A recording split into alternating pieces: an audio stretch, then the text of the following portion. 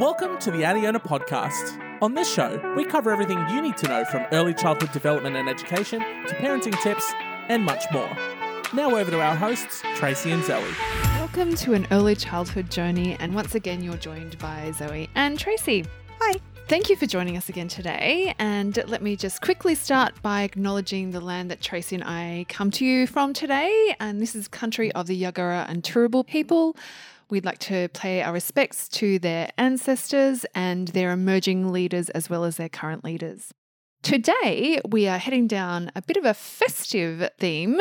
Currently, we're heading into the Christmas period. We thought we would like to touch base on some ideas around respectful ways of celebrating at this point in the year. Yeah, we just wanted to touch base, and we understand that this time of year is going to vary family to family, depending on culture and traditions and the way things have been done. And then I guess this year is an extra unusual year with COVID maybe restricting what some people have planned for Christmas or the festive season.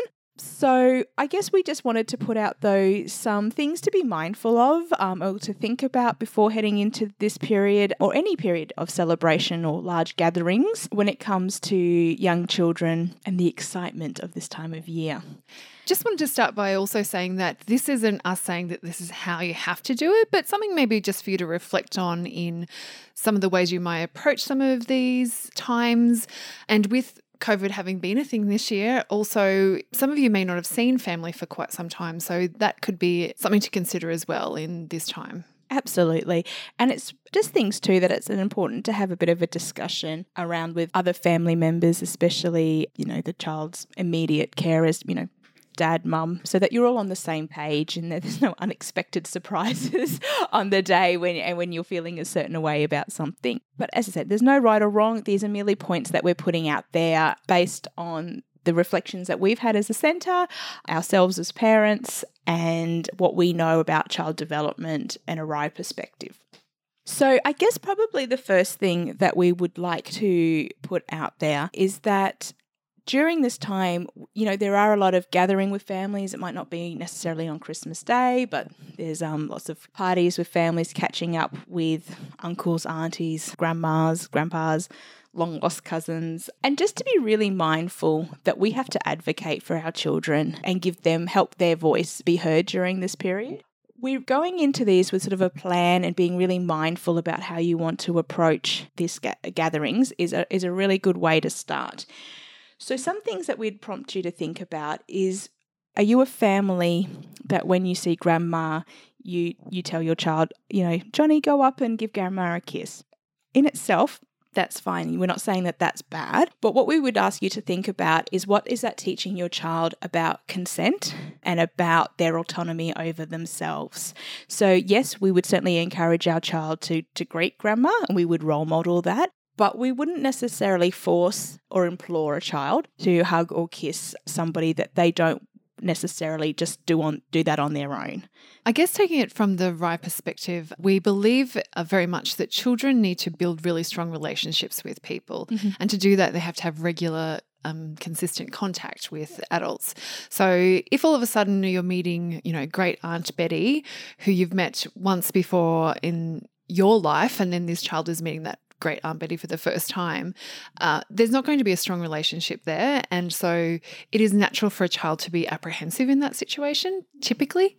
Yeah, absolutely. And then the flip side of that, coming from a child's safety perspective, is that we want to teach children that if they don't feel comfortable to engage in any sort of physical activity with an adult or another child, that's their right to say no, that they can say, I don't feel comfortable, I don't want to give grandma a hug right now. It doesn't mean I don't love grandma, it doesn't mean I'm not going to give her my attention and my affection in another way, but I don't want to kiss. And being forced to is sending the wrong sort of message to our children about their autonomy and the choices they have over their body. I understand that this can be quite hard to maybe explain or even to hear and process and how to explain to grandma why, grandma might insist, come here and give me a kiss. And it might be, you might decide then to speak up and say, instead of giving grandma a kiss, would you be more comfortable giving her a high five? Or would you like to go and read a book with grandma or something that might allow that child to still have the distance that they want? I hope that makes sense. And it's not that anybody's accusing grandma or of anything. It's just building that awareness that they have consent over what happens to their body. It's the same as if you see, Uncle Bob in the background and he's tickling your child and your child's saying no but laughing because they're being tickled. It might be that you have to go over and intervene and say, Johnny said no, let's go and do this, because when you tell a child, no, I won't let you hit, how is that message received if when Uncle Johnny's tickling and he says no, Uncle Johnny doesn't listen?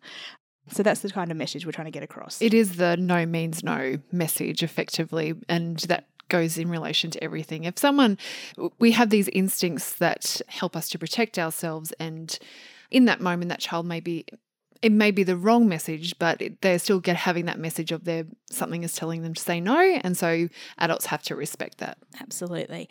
And as I said, you would encourage them to interact with that person with your support in another way. So then we would, I guess for you younger children, your babies, your infants, another thing that occurs at large family gatherings, we like to call it pass the baby, where the baby's used as pass the parcel, because everyone wants to have a cuddle and see how much they've grown. And while the baby or the infant may not protest about this, please just be aware that it is still quite overwhelming for that child, and that while people maybe can come up and interact, that you may not want to let them be passed around. And if they are having a cuddle with someone, for you to go back and check in regularly and let the infant know that you're there and you're still their safe spot. Yeah, definitely. It's that circle of security in a different way, I guess. Mm-hmm. So you still need to be within where that child feels that you are a safe distance. Yeah, absolutely. That also, touching on what Zoe said before too, that there might be family members there that the child hasn't seen in some time. And we have to remember that, for us, even though we haven't seen Uncle Bob for a year, we know Uncle Bob and we love Uncle Bob and we're going to give him covers. For that child, a year's a really long time. They may not remember Uncle Bob all that well, and they may not feel safe and secure. And so we really want to go with the child and let them warm up at their own pace and really support the child with that. And I guess that sort of translates over to Santa visits. Children either love or hate Santa. There's sort of no in between. So I'd say, go do your Santa photos, all of those sorts of things. I'd just say maybe be prepared. Have your makeup on, because your child is going to feel more secure with you there next to them. And it may be that for the first couple of years or the whole time you are in the Santa photos as well, if that's what you want to do. But once again, it's a stranger, and it's good that children have that awareness. It's that internal radar that they have, that their own stranger danger. And even though we know there's no danger, it's good to let children listen to their instincts and to trust those instincts, and for us to not override that. Yes, and as we probably said earlier, every child's going to be different. Some children have no issue at all with any of this. Love Santa. It's about reading your child. And I know that my son, when he was younger, he was terrified of the idea of Santa, and we couldn't even go to a shopping centre at that time of year in case we ran into Santa wandering the streets, wandering around ringing his bell. So it's just being really aware of your child and what they are saying to you and being responsive to that. Yeah. And it's something that we've reflected on as a centre even, and over the years have adjusted what we do regarding, this big man with a beard walking in the centre at this time of year. So it is something that it's a tradition, and we understand that, and it's a really precious memory for a lot of families. It's just making sure that we're supporting and we're seeing things from the child's point of view, and that we're really building in them that trust in what they're seeing and feeling, and not trying to deny or override that. The other thing that quite often happens at the family gathering is obviously children get presents from all sorts of people. And I know certainly in my house, and as a mother, I find it really hard to sometimes override this instinct, is that when you're handed, your child's handed a present, to automatically say, "Oh, what do you say, Zoe?" Or, "Zoe, say thank you," which is a natural instinct. We want our children to be polite. We want them to acknowledge some gratitude for what they've received. But what would you do instead Zoe in that instance?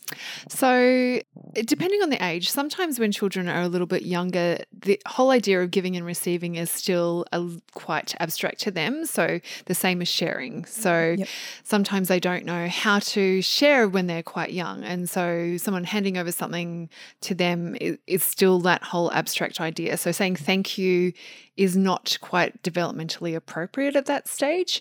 For some children, it's an overwhelming situation where they're given a gift from someone. Once again, it may be someone that they know quite well or someone who they do not know particularly well.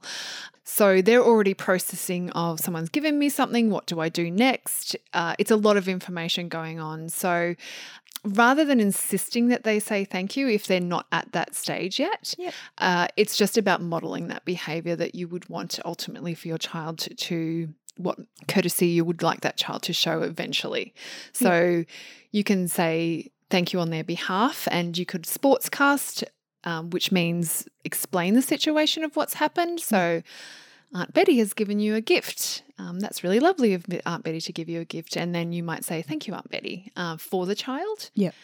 Some people of different generations might struggle with that. So it may even be worthwhile talking to Aunt Betty, for example, before going into that situation if you can, just so that they also understand. Because I think most people understand once they're explained and it makes sense to them. But depending on what generation they come from, there can be expectations. That's right, because we'd rather that we develop within a child, authentically saying thank you as it being like a parroted, meaningless thing for them. Another thing that I find quite helpful, because I have, children who are still young enough that they forget to say thank you sometimes, is that we always follow up with like a little thank you card or a little picture of the child playing with a toy. And I think that goes a long way, or a picture if they're not old enough to write, just it goes a long way to helping people feel okay about those decisions you've made. So grandma's always a little bit happier when she's received a picture and a thank you card from you. It doesn't have to, the picture can come from the child. And you can talk about that as well. Like, grandma gave you a really nice jumper for Christmas. We'd love to show her how much we love it. What can we do? Do you want to take a picture of you wearing it? Do you want to draw a picture of you wearing it? Do you want to ring her on the phone and say thank you? And then that gives that, setting that expectation for a child, but it's giving them choice about what they want to do. Yeah. And, on Christmas Day or any of those big celebration days that you might have, if a child has been kind of bombarded with a whole lot of toys or things, things can get lost as well. So it's really probably a really lovely reflection for you to sit down with your child some point down the road, a week later where things have settled a little and you can really appreciate that thing that grandma has given you and then do the letter to follow up or the card. Yeah, absolutely. And I guess that probably leads quite nicely into our next point, which is talking about that it can be quite overwhelming depending on what your Christmas traditions are and how many people you're meeting up with and all of that. It's not only the amount of people and how well the child knows and how comfortable they feel. It's also, it's different food. It's a lot of generally food that they wouldn't normally eat, a lot of lollies, chocolates, chips, things like that.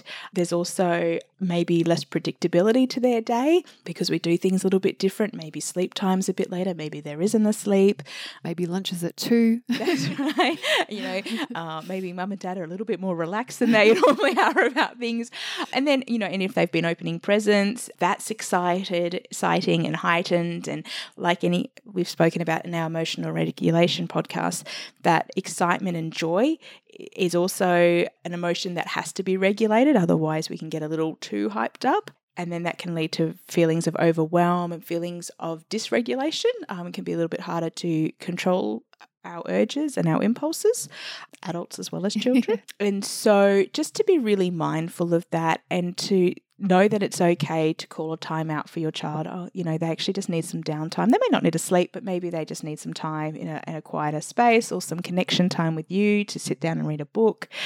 As much as possible, try and keep things predictable, and you might have to give a bit more information about the day than what you normally would. So it might be, we've got, 10 more minutes to play with your new toys, and then we're going to have to put them in this safe place so that you can come back to them, and we're going to have lunch, or, things like that, so that they know what's happening, because the day isn't as predictable as what it normally is.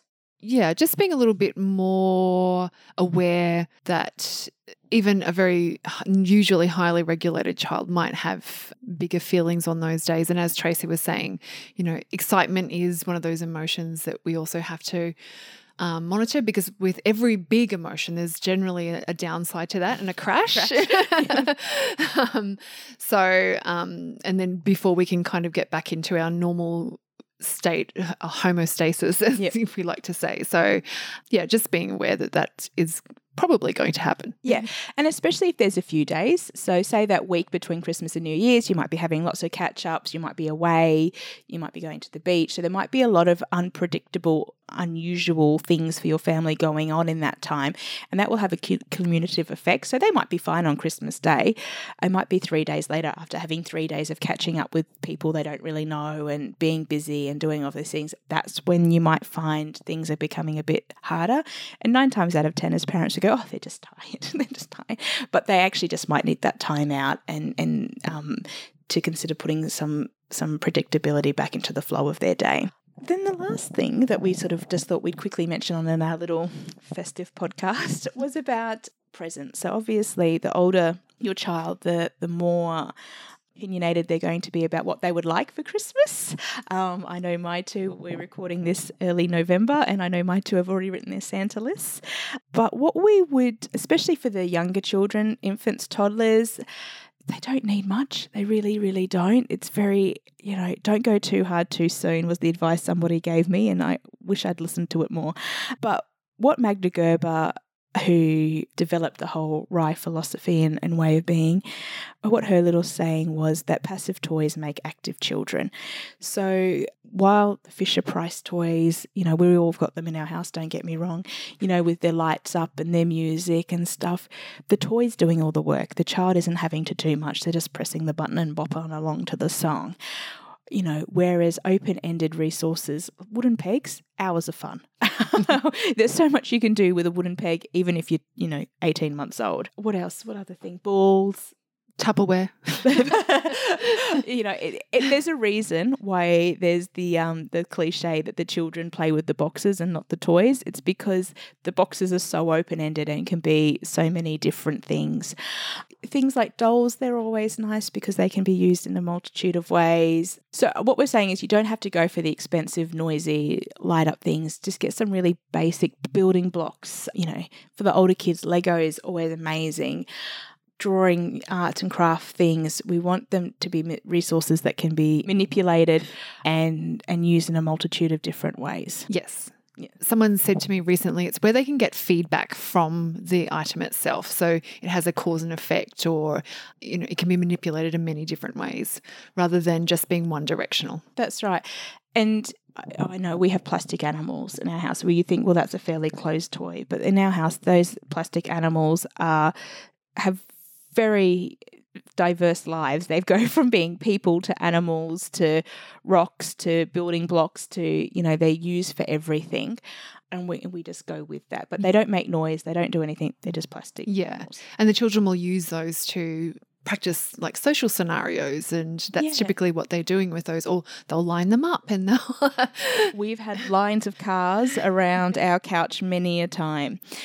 So I think that's pretty much all we wanted to touch on with the podcast for this time of year. As I said, none of this is set in stone. These are merely ponderings that we have had at the service, and as I said, based on Rye beliefs and principles.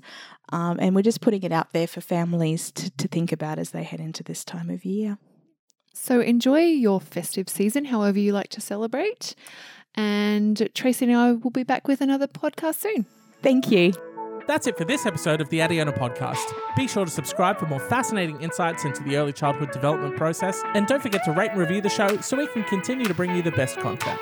See you on the next episode of the Adiona podcast.